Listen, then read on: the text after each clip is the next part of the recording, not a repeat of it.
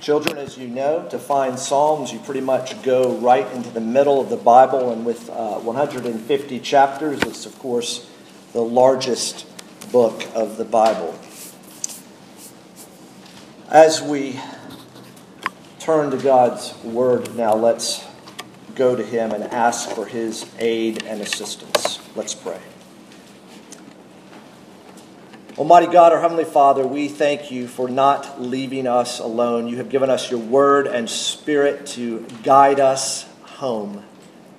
And Father, the road that we are walking on home is a road where we walk by faith and not by sight, and yet you have indeed given us your Word and your Spirit. Father, would you open up our hearts to your Word and open your Word to our hearts, that we would know what we are to believe about you and also what you ask of your people. Father, may your word that's before us this morning be our rule. May your Holy Spirit be our teacher. And may your supreme glory be our chief concern. Through Jesus Christ our Lord. Amen. As I mentioned earlier, we are resuming our summer psalm series. We were last in Psalms on the first Sunday in September of last year, where we looked at Psalm 12.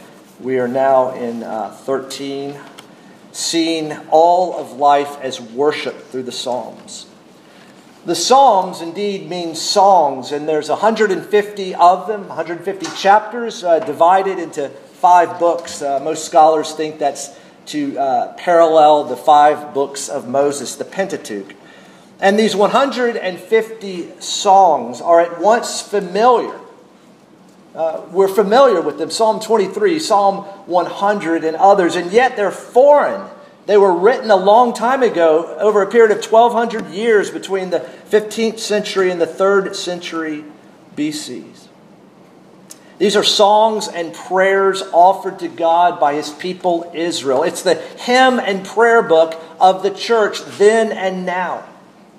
Even though they are diverse, there's 150 of them. They are unified as they are centered upon the one true and living God, and as each one of them expresses the divine human encounter. Children, if you look before you at the Psalms, you see it's different than Galatians. It's different than Mark. It looks different because it's poetry. It's not prose. It's not narrative. It's a song. It's a poem. And this poetry aspect causes us to slow down to read. It's tough to read a psalm fast. Just their very nature causes us to slow down. It informs our intellect. It arouses our emotions. It directs our wills. It stimulates our imaginations. And when we read the Psalms with faith, we come away not just informed, not just with greater knowledge. By God's grace, we come away transformed. Now, I want to make a few comments here in this first sermon, this first one in our resumption of our series, about the Psalms and worship. Some of you may know of churches that are exclusive psalm-only singing churches. That's all they sing. Well, I believe that we don't need exclusive psalmody, but we do need inclusive psalmody. In fact, every Sunday that goes by, we are singing a psalm, 1 or 2. Last week it was Psalm 103. This week we sang Psalm 13. Because the Psalms were to be used in corporate public worship. True worship. Worship that, as we saw in a series a while back in John chapter 4, is biblically grounded and guided. It is God-focused, Christ-centered, and Spirit-enabled.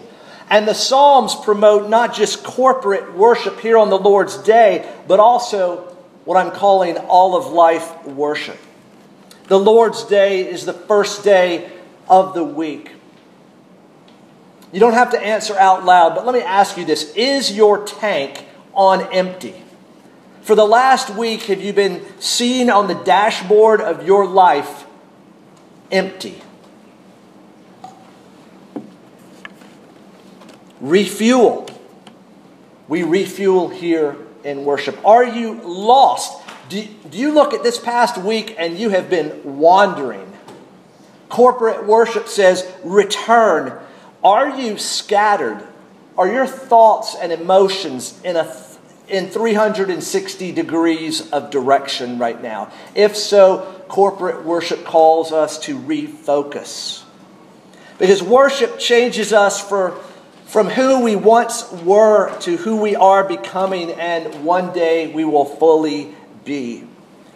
Corporate worship here on the Lord's Day is not just a good habit. It's not just tradition. We don't just show up week after week because it's the thing to do. No, corporate worship on the Lord's Day is significant. Of course, the Lord deserves our worship. But worship reorients us and realigns us. And what do I mean? Worship as reorientation. Here, think with me about false gods. It's the move from unbeliever to believer. And if you think, oh yeah, I need to invite my unbelieving friends in here so they can hear God's word and they can come to faith in Christ and they can move from unbeliever to believer. Yes, amen. But you know what? It's also for us as well. Why?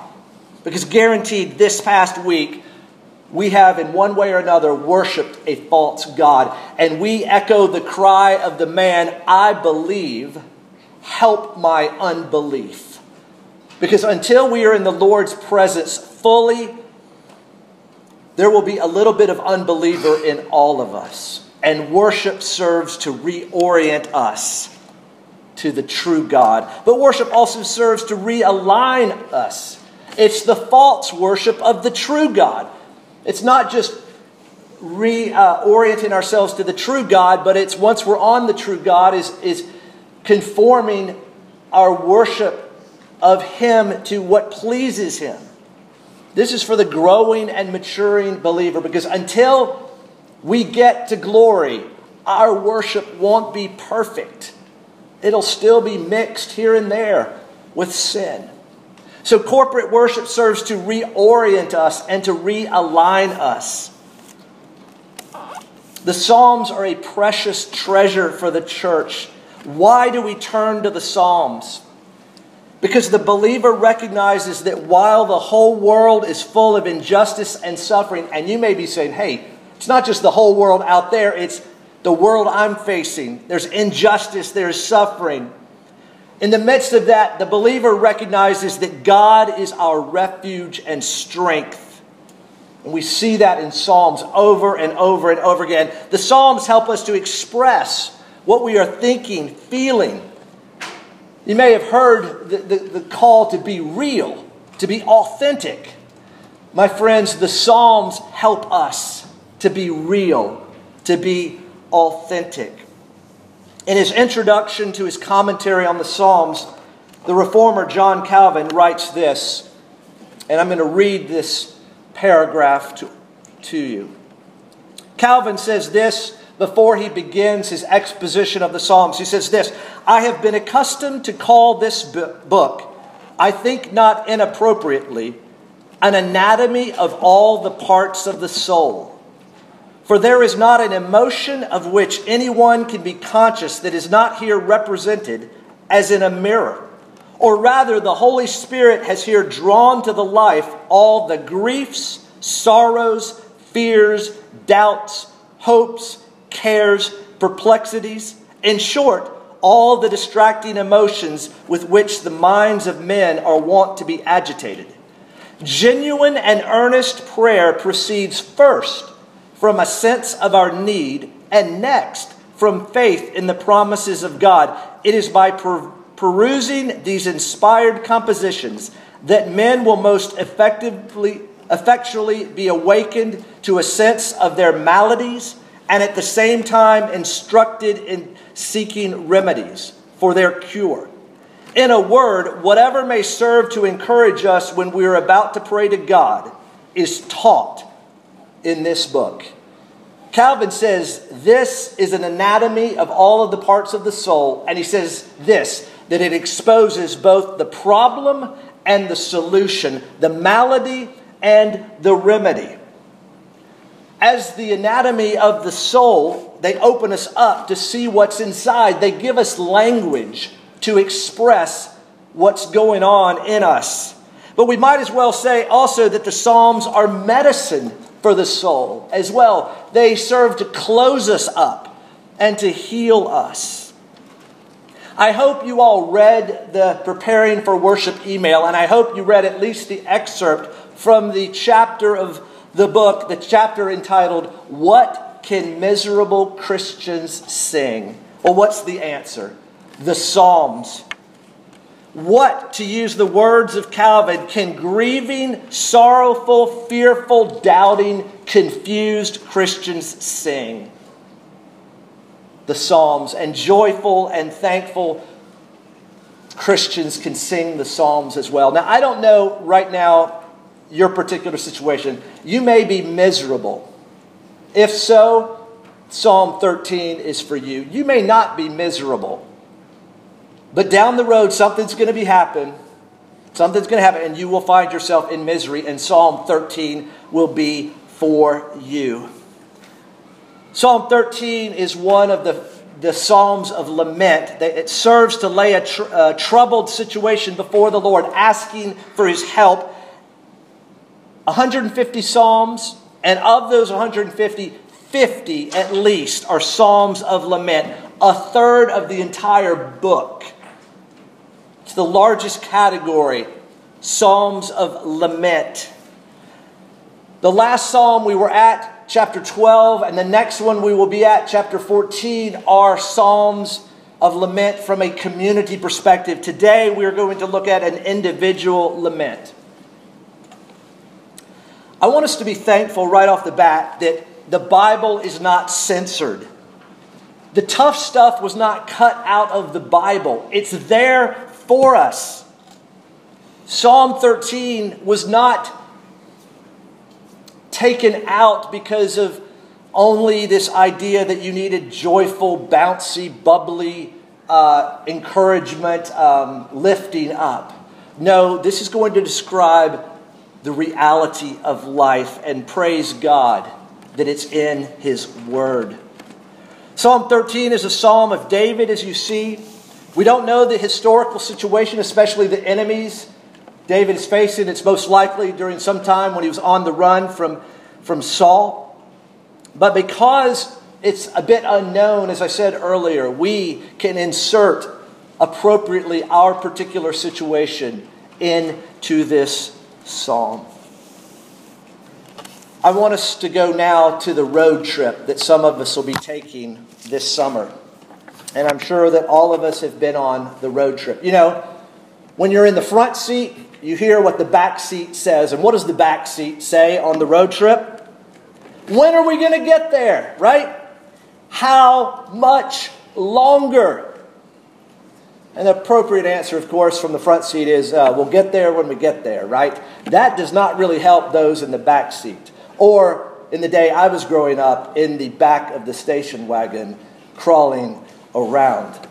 We've all heard it. When are we going to get there? How much longer? Here's a complaint about how long it's going to take to get somewhere we want to be. The destination. To grandma's. To the beach, to the mountains, to the friends. How much longer? But here in Psalm 13 is a complaint about how long am I going to have to face trouble. I mean, it's not just a monotonous car ride. This is danger, difficulty, trials, tribulations, assault, struggle. How long? When do I get out of this trouble? Now, but to be sure, there's a destination that the author is looking forward to, but that destination really is the absence of trouble, the absence of difficulty. Let me read this entire psalm, 6 verses, 3 stanzas. Psalm 13, to the choir master, a psalm of David. How long, O Lord, will you forget me forever? How long will you hide your face from me? How long must I take counsel in my soul and have sorrow in my heart all the day? How long shall my enemy be exalted over me? Consider and answer me, O Lord my God. Light up my eyes, lest I sleep the sleep of death. Lest my enemies say, I have prevailed over him. Lest my foes rejoice, because I am shaken.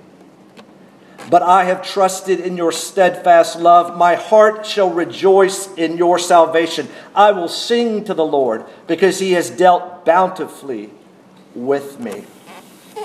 Psalm 13, 6 verses, and you can even see there are 3 stanzas where the verses are coupled, 1 and 2, and 3 and 4, and 5 and 6. And, you know, it's dangerous for a preacher to try to make a passage have 3 points, right? It's dangerous to force it. But sometimes it just unfolds. And here it is in Psalm 13. We see the movement of faith from complaint to cry to confidence. Let's listen to the complaint, the pain, David's state, his long time in a low condition. Listen once again. How long, O Lord, will you forget me forever? How long will you hide your face from me? How long must I take counsel in my soul and have sorrow in my heart all the day? How long shall my enemy be exalted over me? I remember a number of papers, especially in high school, getting back with a lot of red ink. And the comment was, too much repetition. My friends, here is repetition. God-inspired, inerrant, infallible repetition. How long? Not only do you have 4 how long, or some translations probably how much longer. Not only is there just the 4 cries, how long, the complaint, there is a triple trouble. The psalmist David has a problem with God. He's got a problem with himself, an inner problem, and he's got an external problem, the enemy. It's triple trouble. I mean, David's not thinking this way, but there's a theological aspect, a psychological aspect, and a sociological aspect, all to say that there are various aspects of this complicated trouble that he finds himself in. Look at complaint number 1. God has forgotten about me. The first part of verse 8. God has forgotten about me. Now, when you map this onto the entire teaching of God's Word, what's the answer? No way. God has not forgotten. It's not possible. But it's how David feels at the moment. David, in the midst of whatever crisis, he feels forgotten. David not just speaks of God forgetting, but that God has hidden himself. Not only has God not remembered him, but God has run away, has moved, has hidden himself. It's the absence of God's presence that David senses. John Blanchard, an English theologian who's written a great evangelistic booklet that we have in our welcome and information folder for visitors called Ultimate Questions. John Blanchard says this: the storms of life no more indicate the absence of God than clouds indicate the absence of the sun. Did you hear that, kids? Just because it's cloudy outside, you don't doubt that the sun is behind the clouds. But right now, David doesn't have that kind of assurance. David is thinking God, the Lord, has forgotten him, and God, the Lord, has abandoned him. Being devastated by the troubles is one thing. Being abandoned is almost unbearable. Being abandoned, that's how David feels. And David is saying, God, you've forgotten about me. You've turned your face from me. I don't have the face, the shining of your presence, as Numbers 6, 24 through 26 speaks to. But God, you've left me all to myself. Okay, all I've got is me. I am all alone. And what is that? I must take counsel in my soul and have sorrow in my heart all the day. Because when David has to look inside and take counsel from himself, The record is broken. Sorrow, sorrow, sorrow, sorrow, distress. God has left me, not really into the enemy, but right now to myself. But he goes on to really do complain that God has allowed my enemies to triumph over me. How long shall my enemy be exalted over me? There's the trouble with God. He's forgotten. He's turned his face from me. There's the trouble in myself. I am sorrowful to the point of death. And now my enemies, those external people and events, they're triumphing over me. Again, the question is asked 4 times. How long? Here in these first 2 verses of Psalm 13, we have the weariness that faith knows. Did you just sense the weariness David has?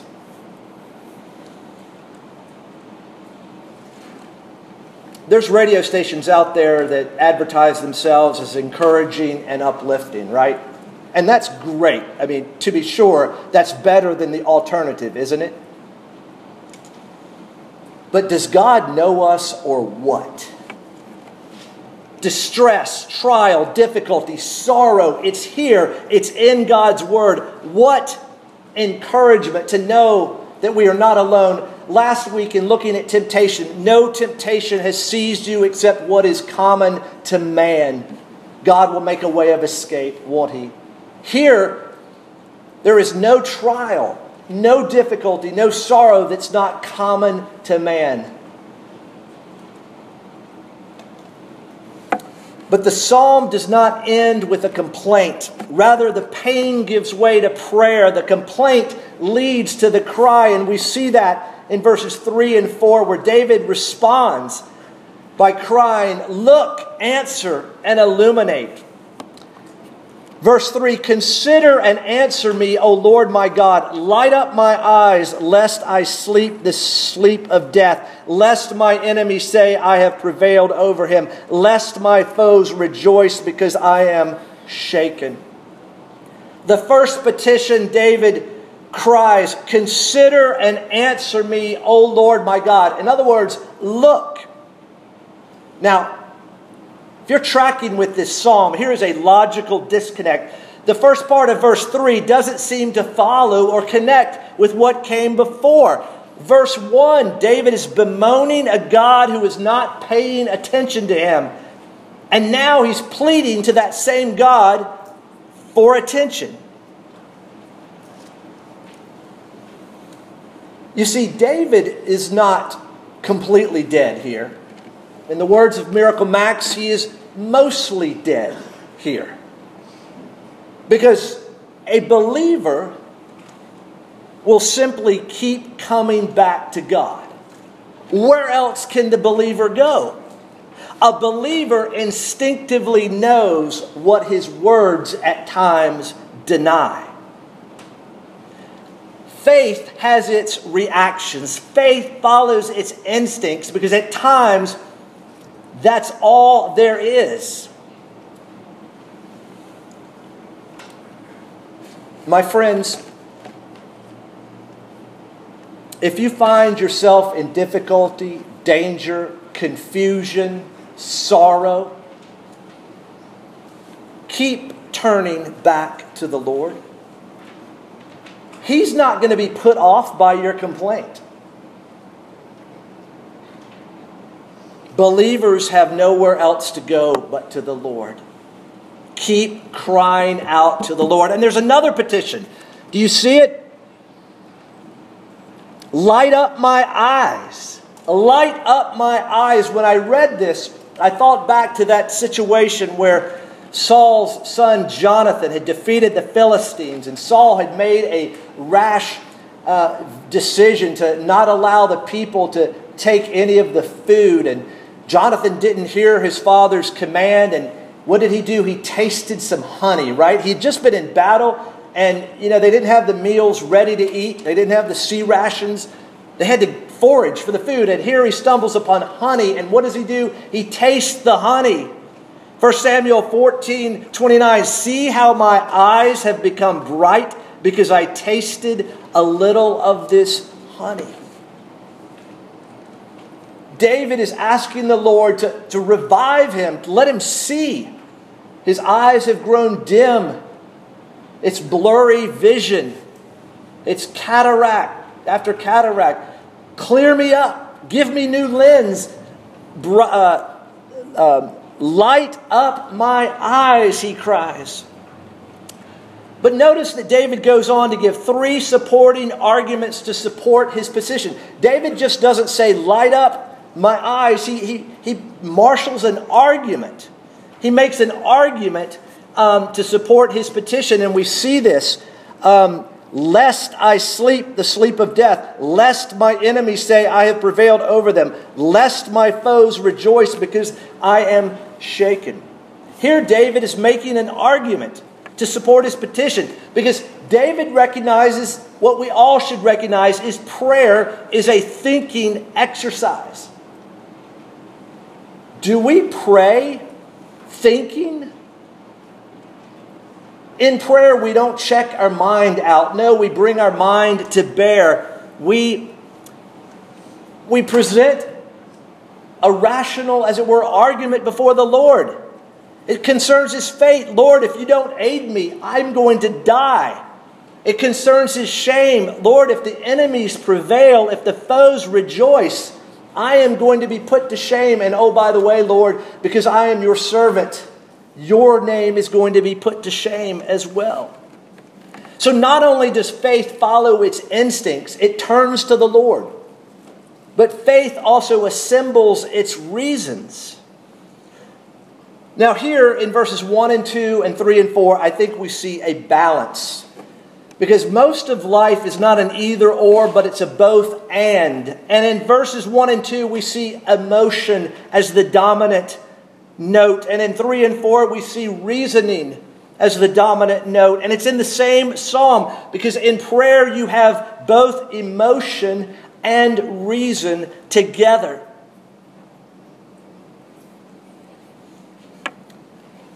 When you go to the throne of grace, are tears falling from your eyes? Are arguments coming from your lips? Here is a beautiful biblical balance of both emotion and reason. Here in the middle 2 verses of Psalm 13, we see the instincts faith follows and the reasons faith assembles. As the psalmist, the singer, prays and cries out to the Lord. And beginning in verse 5, we have the turning point when the cry of the heart leads to the confidence of the heart. Verses 5 and 6, but I have trusted in your love, your steadfast love. My heart shall rejoice in your salvation. I will sing to the Lord because he has dealt bountifully with me. Here's a change of attitude on the part of the singer and a change of atmosphere on the part of the psalm. Notice the little 3-letter word that begins verse 5, but, yet. At times it can be rendered and. Here's the turning point. But I have trusted in your steadfast love. And in the original language, it is I have trusted. It's emphatic. It is the pronoun I that is underlined, bolded, in italics. It is I have trusted in your steadfast love. Not anyone else, but I have. David doesn't say he's feeling better. He doesn't say, I just got a fresh shot of self-esteem. Well, what does David say? He says, first of all, that he trusts in the Lord's steadfast love. Now here, we need to have a brief Hebrew lesson. Because what you see translated steadfast love, or maybe mercy, or maybe unfailing love, is the Hebrew word hesed, translated steadfast love, loving kindness, love, and mercy. Now I want to say two things about hesed. And that is, first of all, it is surprising. It is surprising. Turn with me back to Exodus chapter 32, second book of the Bible. Exodus chapter 32. Not a good time is happening with the people. The golden calf, right? Idolatry.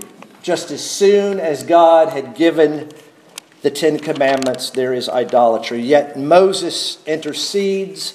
Moses makes new tablets. And I want us to look at verse 6 of chapter 34.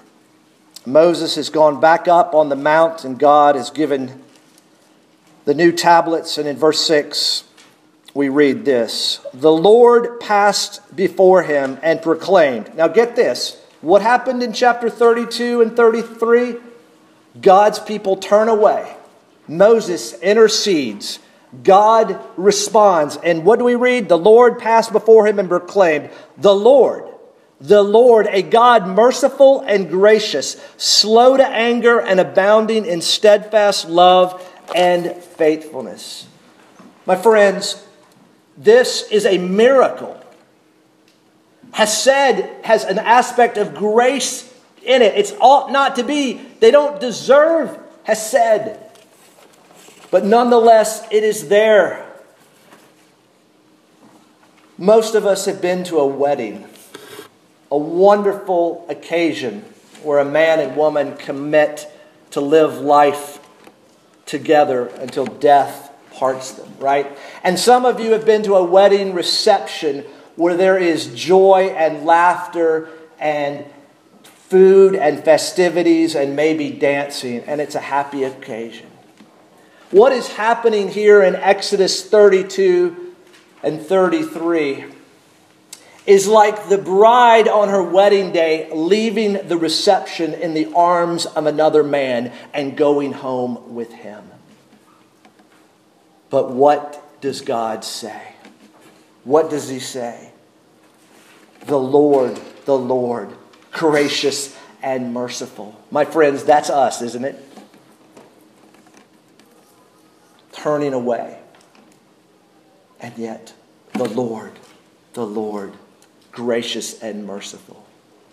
But not only is Hesed, loving kindness, surprising, it's also sustaining, it's ongoing. That's why Hesed really can best be translated with two English words: steadfast love, loyal love.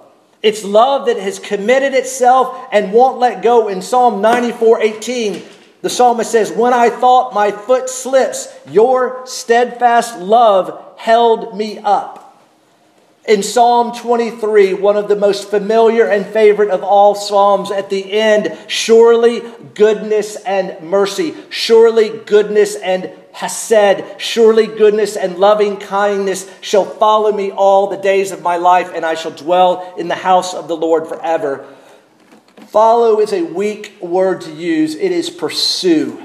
My friends, if you are trusting in Jesus, the Lord is pursuing you with steadfast love, faithful love, loyal love. It is love with stickum. It is love with super glue.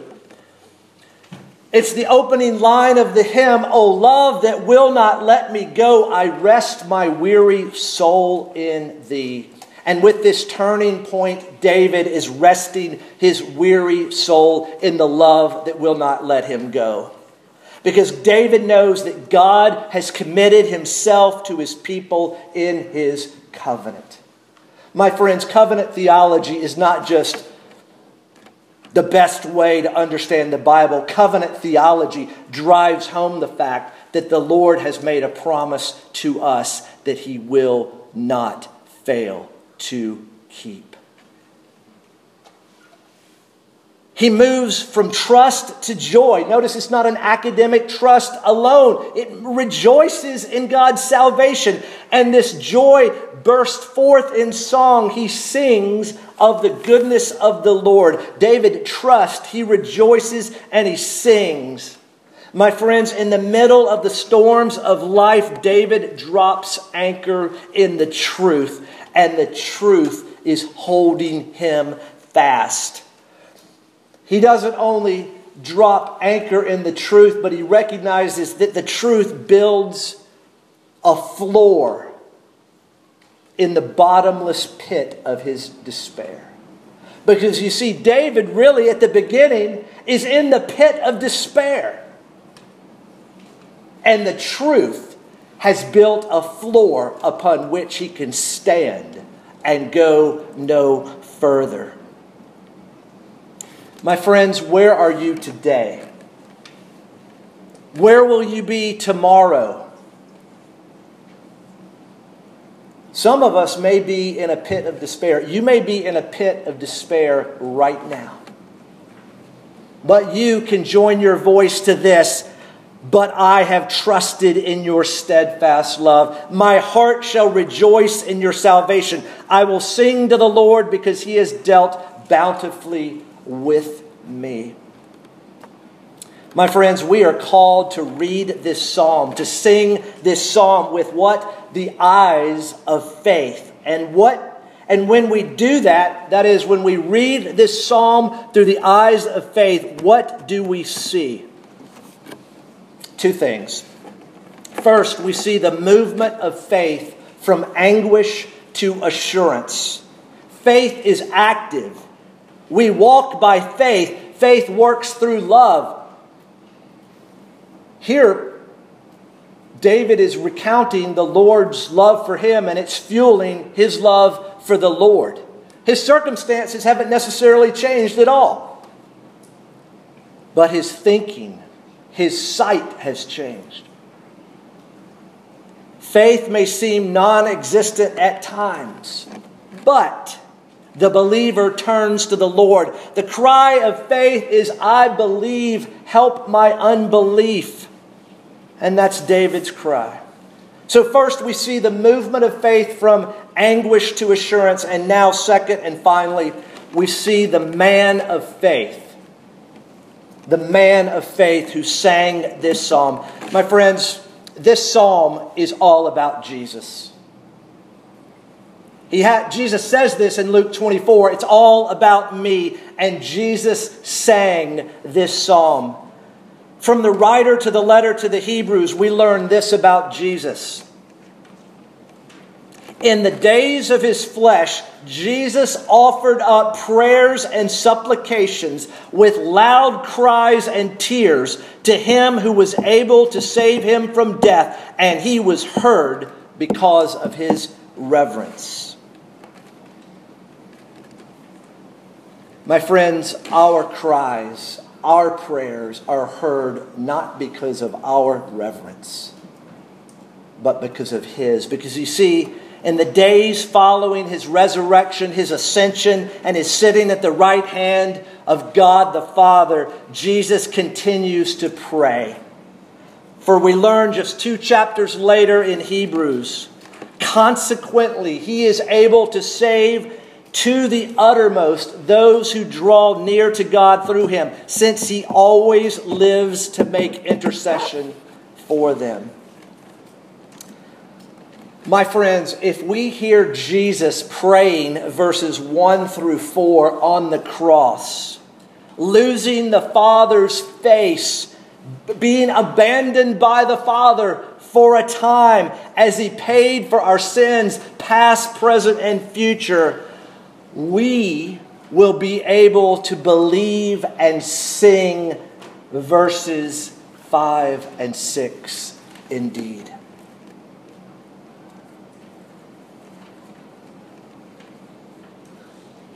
I'm so thankful, and I hope you're thankful, that this psalm is a part of God's Word. A revelation of who he is and what he has done for us in Jesus. Amen. For a closing prayer, I'm going to use a prayer that I ran across back on Sunday, the 26th of July, 2015, at 6:29 in the morning when it came into my inbox. As a fellow PCA pastor happened to write that morning a prayer coming out of his reflections on Psalm 13. We often use written prayers in our order of worship, and here I want us to benefit from a prayer that's been written earlier and by someone else. Let's pray. Father, this we know for sure. Your steadfast love for us in the gospel is unquestionable and inexhaustible. Though our rejoicing and singing may presently be reduced to a still small voice, we bless you for dealing bountifully with us through the finished work of Jesus. This pain, heartache, and season soon will pass. May soon be sooner. Until then, we unabashedly and unhesitatingly proclaim we are your beloved children, and you are our graceful God. So very amen, we pray in Jesus' wonderful and merciful name. Amen.